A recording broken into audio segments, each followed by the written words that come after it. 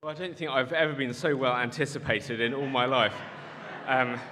Which I'm going to ditch my introduction because that introduction is actually where we're going today. Are you anticipating the arrival of Jesus?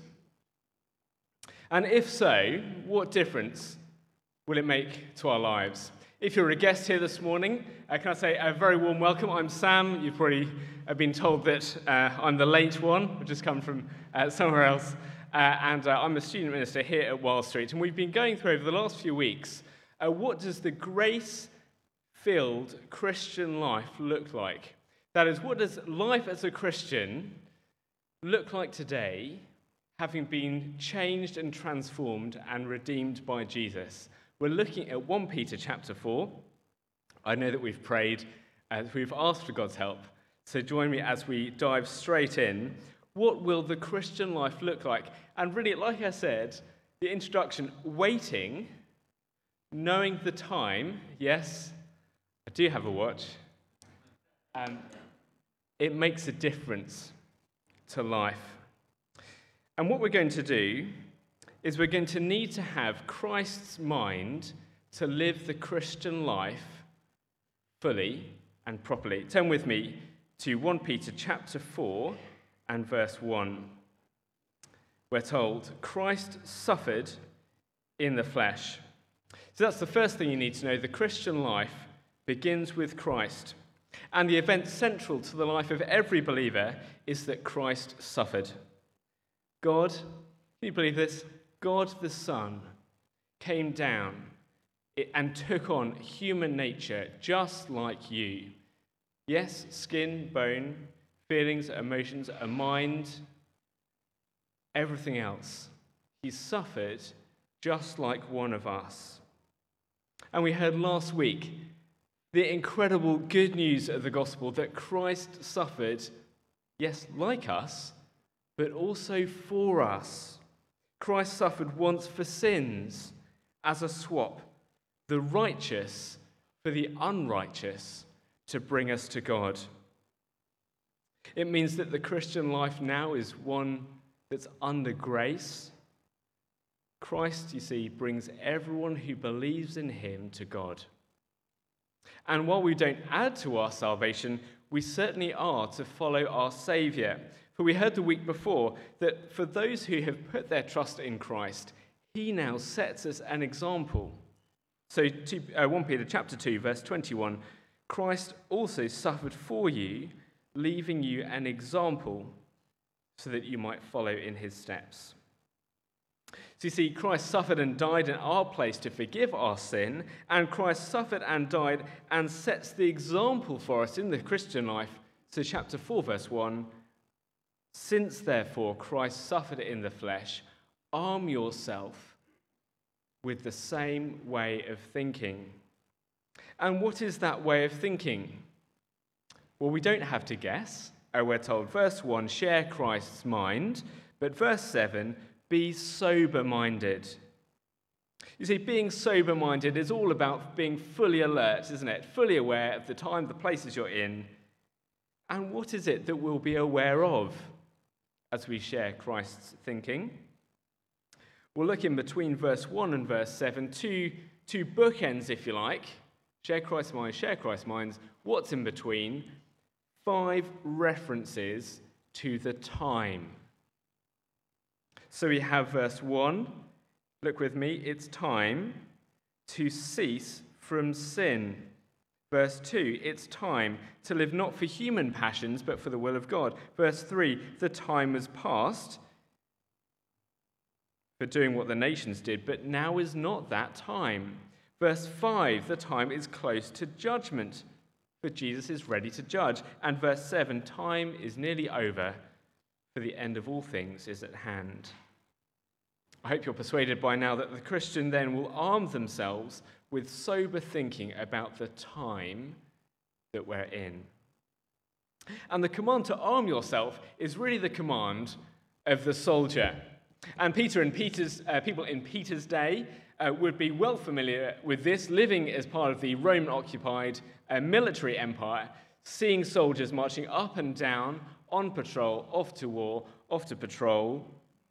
They'd see the soldiers lift up their packs, strap on their belts, strap on their sword, and after all these things, hoist their shield, the hoplon, onto their backs. Why? So that makes them ready to defend themselves in case of sudden attack.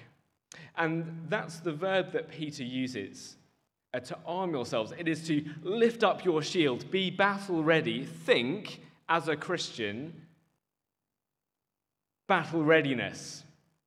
And what does battle readiness look like as a Christian? But remembering the times that we're in. Of course, the implication is that by nature we don't do this very well, do we? There is what we might call cognitive dissonance. That is, that there's a disjunct between what we think and feel and what we're told here. You know this, I know this. It's why this morning, as you had your Weet-Bix or your toast or your second cup of coffee, you weren't thinking about the end and the judgment day, were you? I've got to be honest, I wasn't either. There's what we might call cognitive dissonance. It's very difficult to make sense of what we are told about the end when we think that tomorrow will be basically the same as today. And Peter says that if we think that way, we've maybe dropped our guard, we've dropped our shield, and he reminds us, he calls us in Christ, under grace, to bear up your shield once more. So will you join me as we do that, as we share Christ's mind, as we think about the end? And as we do so, there'll be 3 marks so that we can spot the person who is thinking with Christ's mind. And here's the first, and there's an outline on your sheet that you handed when you came in, if you're following. We're on to the first. There'll be 3 marks to spot the Christ-minded person, and they will know that now is time for suffering, not sin. Verse 1, whoever has suffered in the flesh has ceased from sin so as to live for the rest of the time, no longer for human passions, but for the will of God. Now, Peter here is not talking about any kind of suffering. I know and you know that all suffering is suffering. We suffer in our bodies, we get ill, we get sick. We suffer in our minds with anxiety. God knows, and God cares about all suffering. But Peter here, in this chapter, every time he mentions suffering, it's always about suffering as a Christian. This is suffering that only the Christian experiences. It's suffering for being obedient to Jesus. And in the Christian life, you see, there'll be times when we need to make a choice as a Christian. We'll be faced with suffering, and we need to make a decision. Do I live wholeheartedly and obediently for Jesus, even if it means suffering, or do I live like Jesus means nothing to me? Do I compromise? Do I keep my head down? Do I blend in? And in those moments, the person with Christ's mind, aware of the time, thinking soberly, will choose obedience even in suffering 10 out of 10 times. It's like they've left sin behind, and that's what it means by they've ceased from sin. It doesn't belong to me anymore.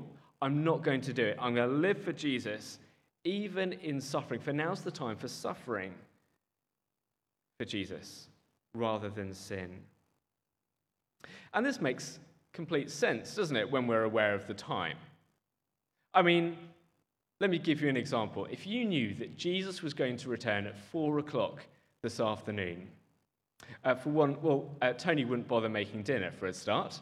But at 3:55, if you knew that Jesus was returning at 4 o'clock, at 3:55, do you think you'd be engaging in sin? At 3:59, do you think sinning makes a whole lot of sense? Well, no, it doesn't, does it? It makes no sense at all. In fact, sin is the most nonsensical thing for Christians who are aware of the time. But on the other hand, if you knew that Jesus was returning tomorrow and you were suffering for Christ today, do you think you could hold on a little bit longer? I reckon so. For now is the time we're aware of the end. where we're thinking soberly with Christ's mind, it is better to suffer for being obedient to Jesus than give in to sin. Well, here's the second mark of the person thinking with Christ's mind. We know that it's time for judgment, not joining in. Look with me at verse 4. With respect to this, they are surprised that you do not join them in the same flood of debauchery, and they malign you. But they will have to give an account to him who is ready to judge the living and the dead. Now, can we join in with the world around us? Well, of course. I love a bit of touch footy. We can join them in the shopping queue. We can join them at the playgroup, at the school gate. We live and breathe the same air as they do. Of course we can join in. But Peter says, well, and we must join in, but Peter says we cannot join with them in their sin, what he calls debauchery. But you see, the Gentiles, they will be surprised by this. But, of course, with their mind, it makes complete sense. To them, why wouldn't you live in sin? If now is all there is, if there is no end, if there is no judgment, well, for a start, if there's no judgment, there's no concept of sin. Why wouldn't you just live how you like, do what feels good, live according to your own ideals? And isn't it interesting that what Peter singles out as marking the first century unbelieving world are two things: sex and alcohol. For the first century world, the motto is live and let live, love and let love, be who you want to be and do what you want to do. Now, I know this as well as you do, that this isn't every individual unbeliever, but I think you will agree that this is pretty much the culture around us. This is certainly the British culture, and we've managed to export that culture all around the world. So you can thank us for that later. An obsession with sex and alcohol. But you see, if there's no judgment, then why not? Why not go on a 24/7 bender? Why not join in with debauchery? Why not deny Jesus when it suits?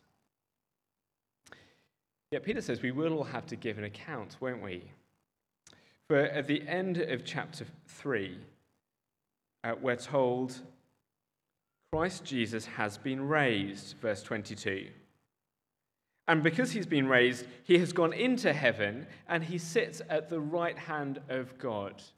Now, do you know what that chair is called at the right hand of God? That's the judgment seat. Christ is the judge, and all people everywhere from all nations will have to respond to Jesus and answer for how we have treated him. So let's arm ourselves and think with Christ's mind. Now is the time for judgment, not joining in with sin. Now, the first two marks of the believer have been negative. Verses 1 to 6 are about what not to do. Well, now verses 7 to 11 are positive. What is the Christ-minded person to do? Well, it's our third point. 1c, it's time for serving, not selfishness. Look with me at verse 7. Verse 7, the end of all things is at hand. Therefore be self-controlled and sober-minded for the sake of your prayers. Knowing the time changes everything, doesn't it?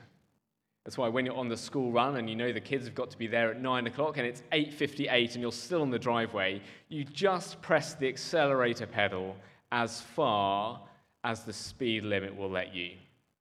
Don't you? Knowing the time changes everything. And knowing the time is to transform the Christian believer and make them stand out. Did you notice how the qualities of verse 7 are the opposite to verse 3? Self-controlled is the opposite to selfish sensuality and passions. Sober-minded is the opposite to drunkenness, orgies, and drinking parties. Prayerfulness, that is right relationship with God, is the opposite to lawless idolatry. Christ-mindedness will mark us out as being different.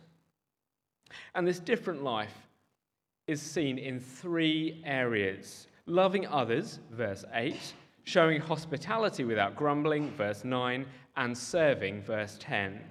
Now, I wonder if you're thinking, what is this section doing here? I mean, is it that Peter just wants to chuck in a few random commands? That's certainly what some people think. He's been talking about suffering and living in the world, and now he's saying, oh, just kind of love others, serve, and have people around for dinner and treat them as friends. Is that what he's, just a few random commands? No, I don't think so. He's talking to Christians undergoing intense persecution. So I've got two options for you. What do you think? Option one is that this section, verses 7 to 11, this is about how to love your church. This is how to love other Christians who are suffering for Jesus. That is, as Christians suffer, well, imagine this is Wild Street, and you knew that there's someone in your growth group, and they're having a really hard time because they're standing up for Jesus. We need to love them, don't we? We're not going to make life harder for them. We're going to show them hospitality, treat them as a brother and sister in Christ. We're going to serve them. Loving them is going to be vital. What do you think? I think this is how to treat. This is how we're to treat our church family. But here's the second option, and this is what I'm going to go with. You can talk with me later. I think this has wider application than just the church and Christian people. It certainly includes the church. But Peter has been referring to the Christian's life in the world, verses 1 to 6. And there is no reason, zero reason, why we should think that he changes view now. He certainly doesn't indicate that. He's had the believer's life in the world in view all through the letter, and certainly verses 1 to 6. And I think he's got the believer's life in the world in view now. Perhaps he has Jesus' words in his mind. Jesus said this in Luke 6, "If you do good to those who do good to you, what benefit is that to you? Don't even sinners do the same? And even sinners serve sinners. But love your enemies and do good to those who hate you and pray for those who abuse you." I don't think that's going to be easy, do you? I don't think that's going to be easy at all. I think, though, that Peter is talking about the Christian loving and living among the world that maligns them and still loving them. So if we're going to obey this, it means that when the unbeliever causes you to suffer in a big way or in a small way, could be a word, could be physical or mental abuse. This is how it works. Loving will do two things. First of all, loving them will cover over your sin of bitterness towards them. Loving them will cover over your sin of bitterness towards them. And that's what we should always do when we're frustrated and we're angry at someone. We should always think, well, what sin do I need to deal with myself? Peter says loving others covers over a multitude of sins. Loving the person who abuses us covers over our bitterness towards them. But secondly, loving the person who abuses us covers over their sin towards us. And it shows them Christ, which, as we've seen before, is what Peter's really concerned with, a world that knows Christ. Peter got it before CMS did. But here's the other thing, that loving the world that abuses us also involves showing hospitality without grumbling. Showing hospitality literally means loving the other person who is not like you. And why are they not like you? Well, they're causing you to suffer. That's why we're to do it. Show hospitality without grumbling. And yet, who do you show hospitality to? A friend. How are we to treat the person who treats us as enemies? We treat them as friends.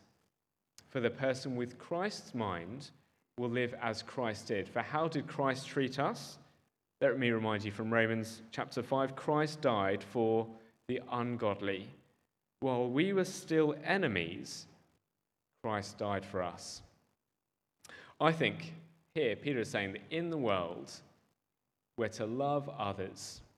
Yes, even the unbelieving world that causes Christians to suffer, which is why, no doubt, we're to serve them with the strength God supplies. And what is that strength? Is it that, you just have to be a really superhuman kind of person that can just take pain, like an like a Royal Marine from the British Army, just pain after pain after pain? Is that the kind of Christian that Peter wants us to be? No.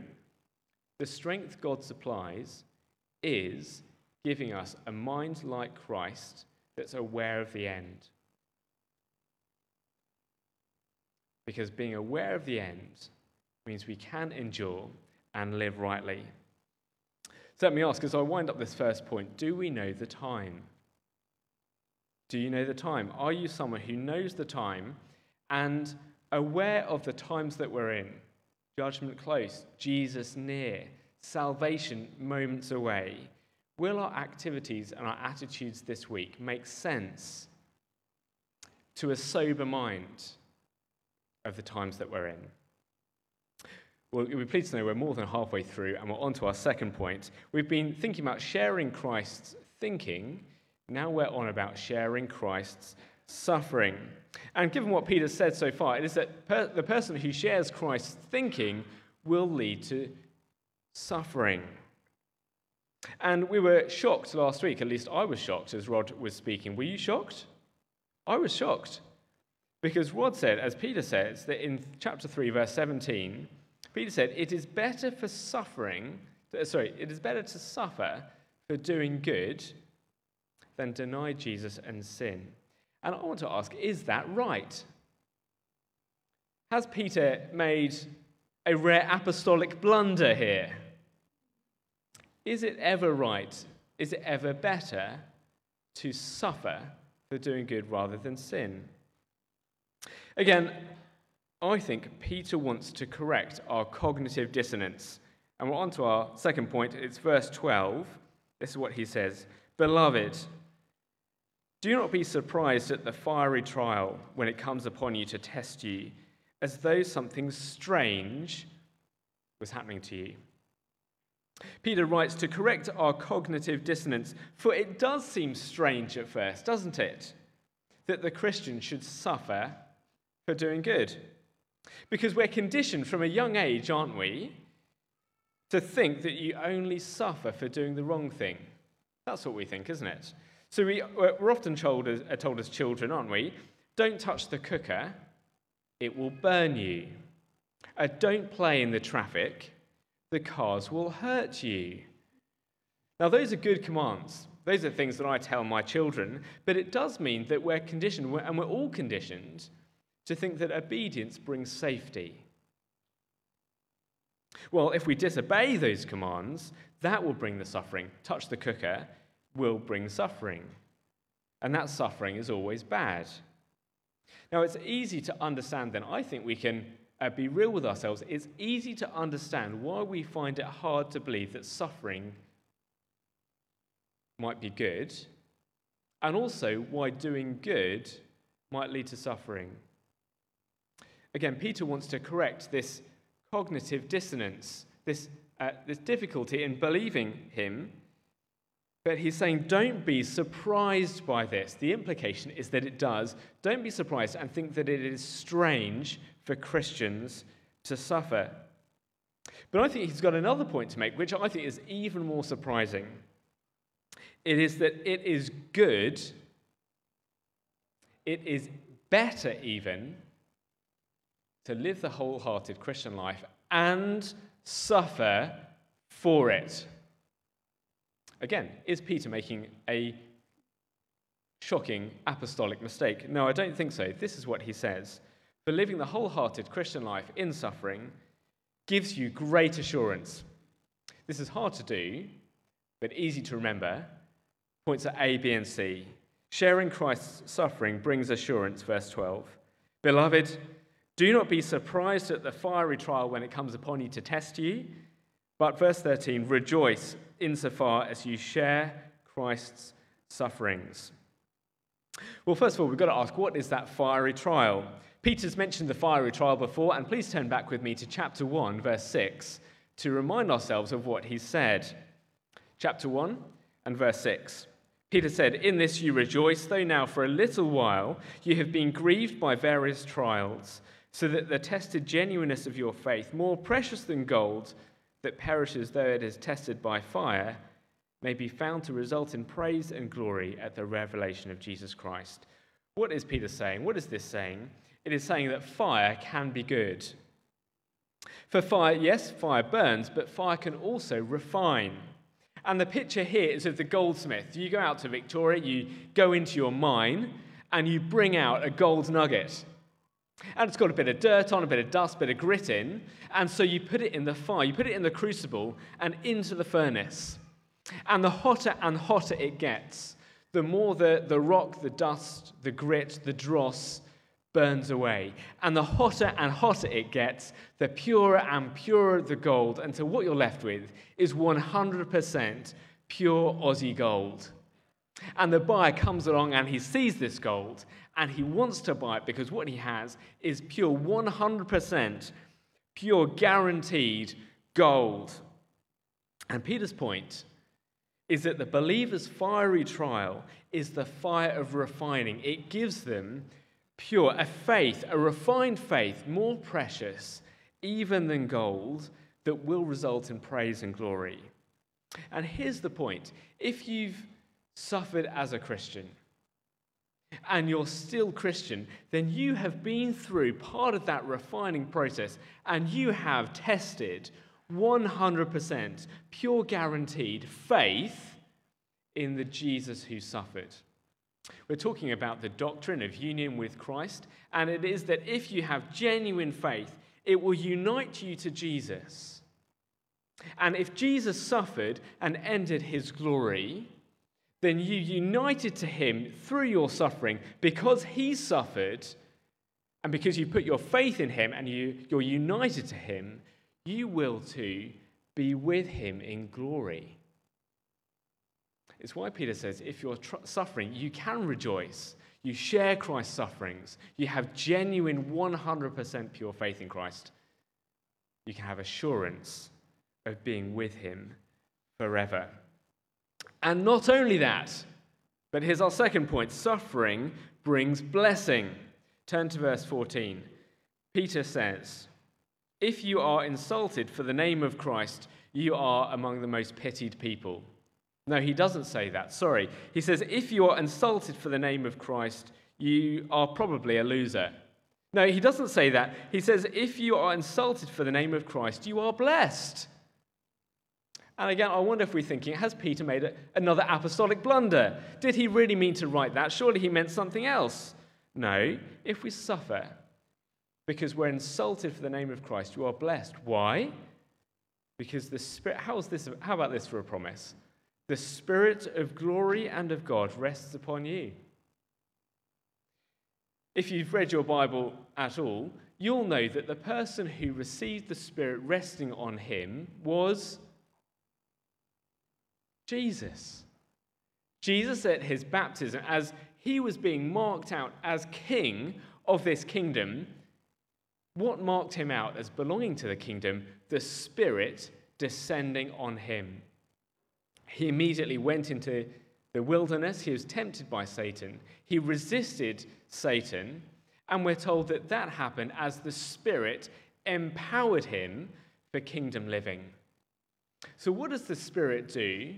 Well, the Spirit comes on the believer, and the Spirit empowers the believer and marks the believer out for kingdom life. That's what we're told in chapter 1. That's what we're told. You might like to turn to it, but again, back to chapter 1, verse 2. What does the Spirit do? The Spirit sanctifies the believer. The Spirit marks the Christian out for the kingdom to come. And secondly, verse 5, the Spirit is the Spirit of power. And by the power of God, the Christian is guarded by God's power, guarded through faith for salvation. So what does Peter mean in chapter 4, verse 14 in our passage? If you are insulted, you are blessed. Why? Because the Spirit of glory rests on you. The same Spirit that rested on glory and rested on Jesus and marked him out for the kingdom rests on you and marks you out for the kingdom. The same Spirit that rested on Jesus and empowered Jesus for kingdom living to endure marks you out and empowers you for kingdom living and to endure. That's why we're blessed.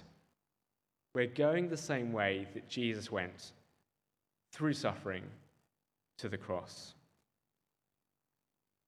Which explains why verse 15 is here. You see, if Peter's right, then we might think if suffering for being a Christian brings blessing, then I'm going to get my footy and I'm going to kick it into as many windows as I can on my way back home. Is that what he's talking about? Is it that I'm going to suffer as much as possible, and so I'm going to get my car keys and scratch my neighbour's car so that I suffer as much as possible so that I'm blessed? No.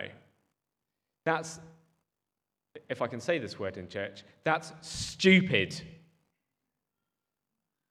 If you suffer because you're stupid, you deserve to suffer.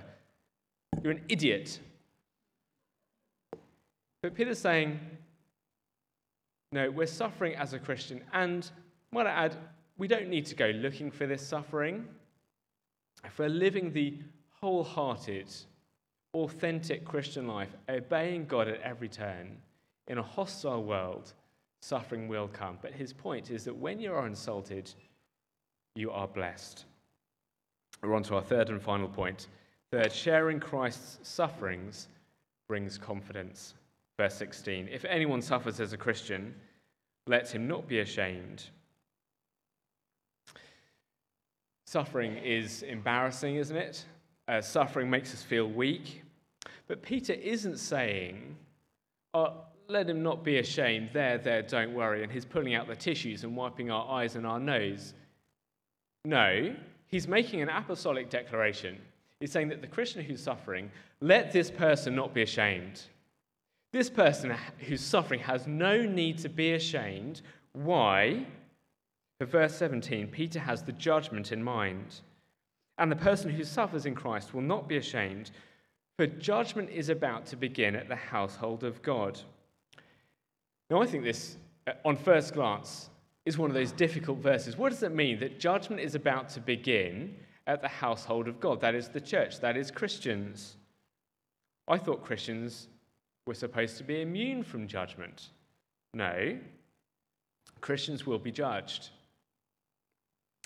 And judgment, in fact, is closer than we think. Did you notice it's not that Christians will be judged, but that judgment has begun. Now is the time for judgment to begin. What does this mean? Well, it's bound up again with the fiery trial. You see, everyone, says Peter, will face fire. Peter loves his readers so much that no doubt with tears in his eyes, he tells them the truth straight, and he writes in his second letter about the judgment of God. He writes this. He says, the heavens and the earth that now exist are being stored up for fire, being kept until the day of judgment and the destruction of the ungodly. Now, I don't know how any of us can read that without having a lump in our throat. But it means that you and I, who are ungodly by nature,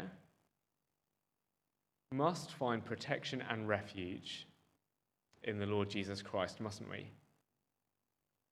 And a good question to ask would be, are we trusting in Jesus today?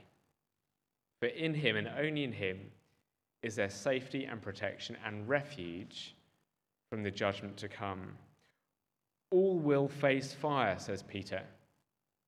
Yet for the Christian, Peter is saying that the fiery trial, suffering now, is their judgment. Their trial is not easy, their trial is not pleasant, and it may not be quick, but rather than destroy, it refines, as we've seen. All will face fire, says Peter, but here's Peter's logic. Those who face one fire will not face another. And you're all Aussies, most of you, at least anyway, and you understand this. It's the principle of backburning. It is that when the fire crews go out into the bush, knowing that there's a bushfire coming, they backburn an area so that it's completely burnt, nothing left to burn. And the theory is that when the bushfire comes close to it, there's nothing left to burn, and it stops. You see, you can't burn the same area twice.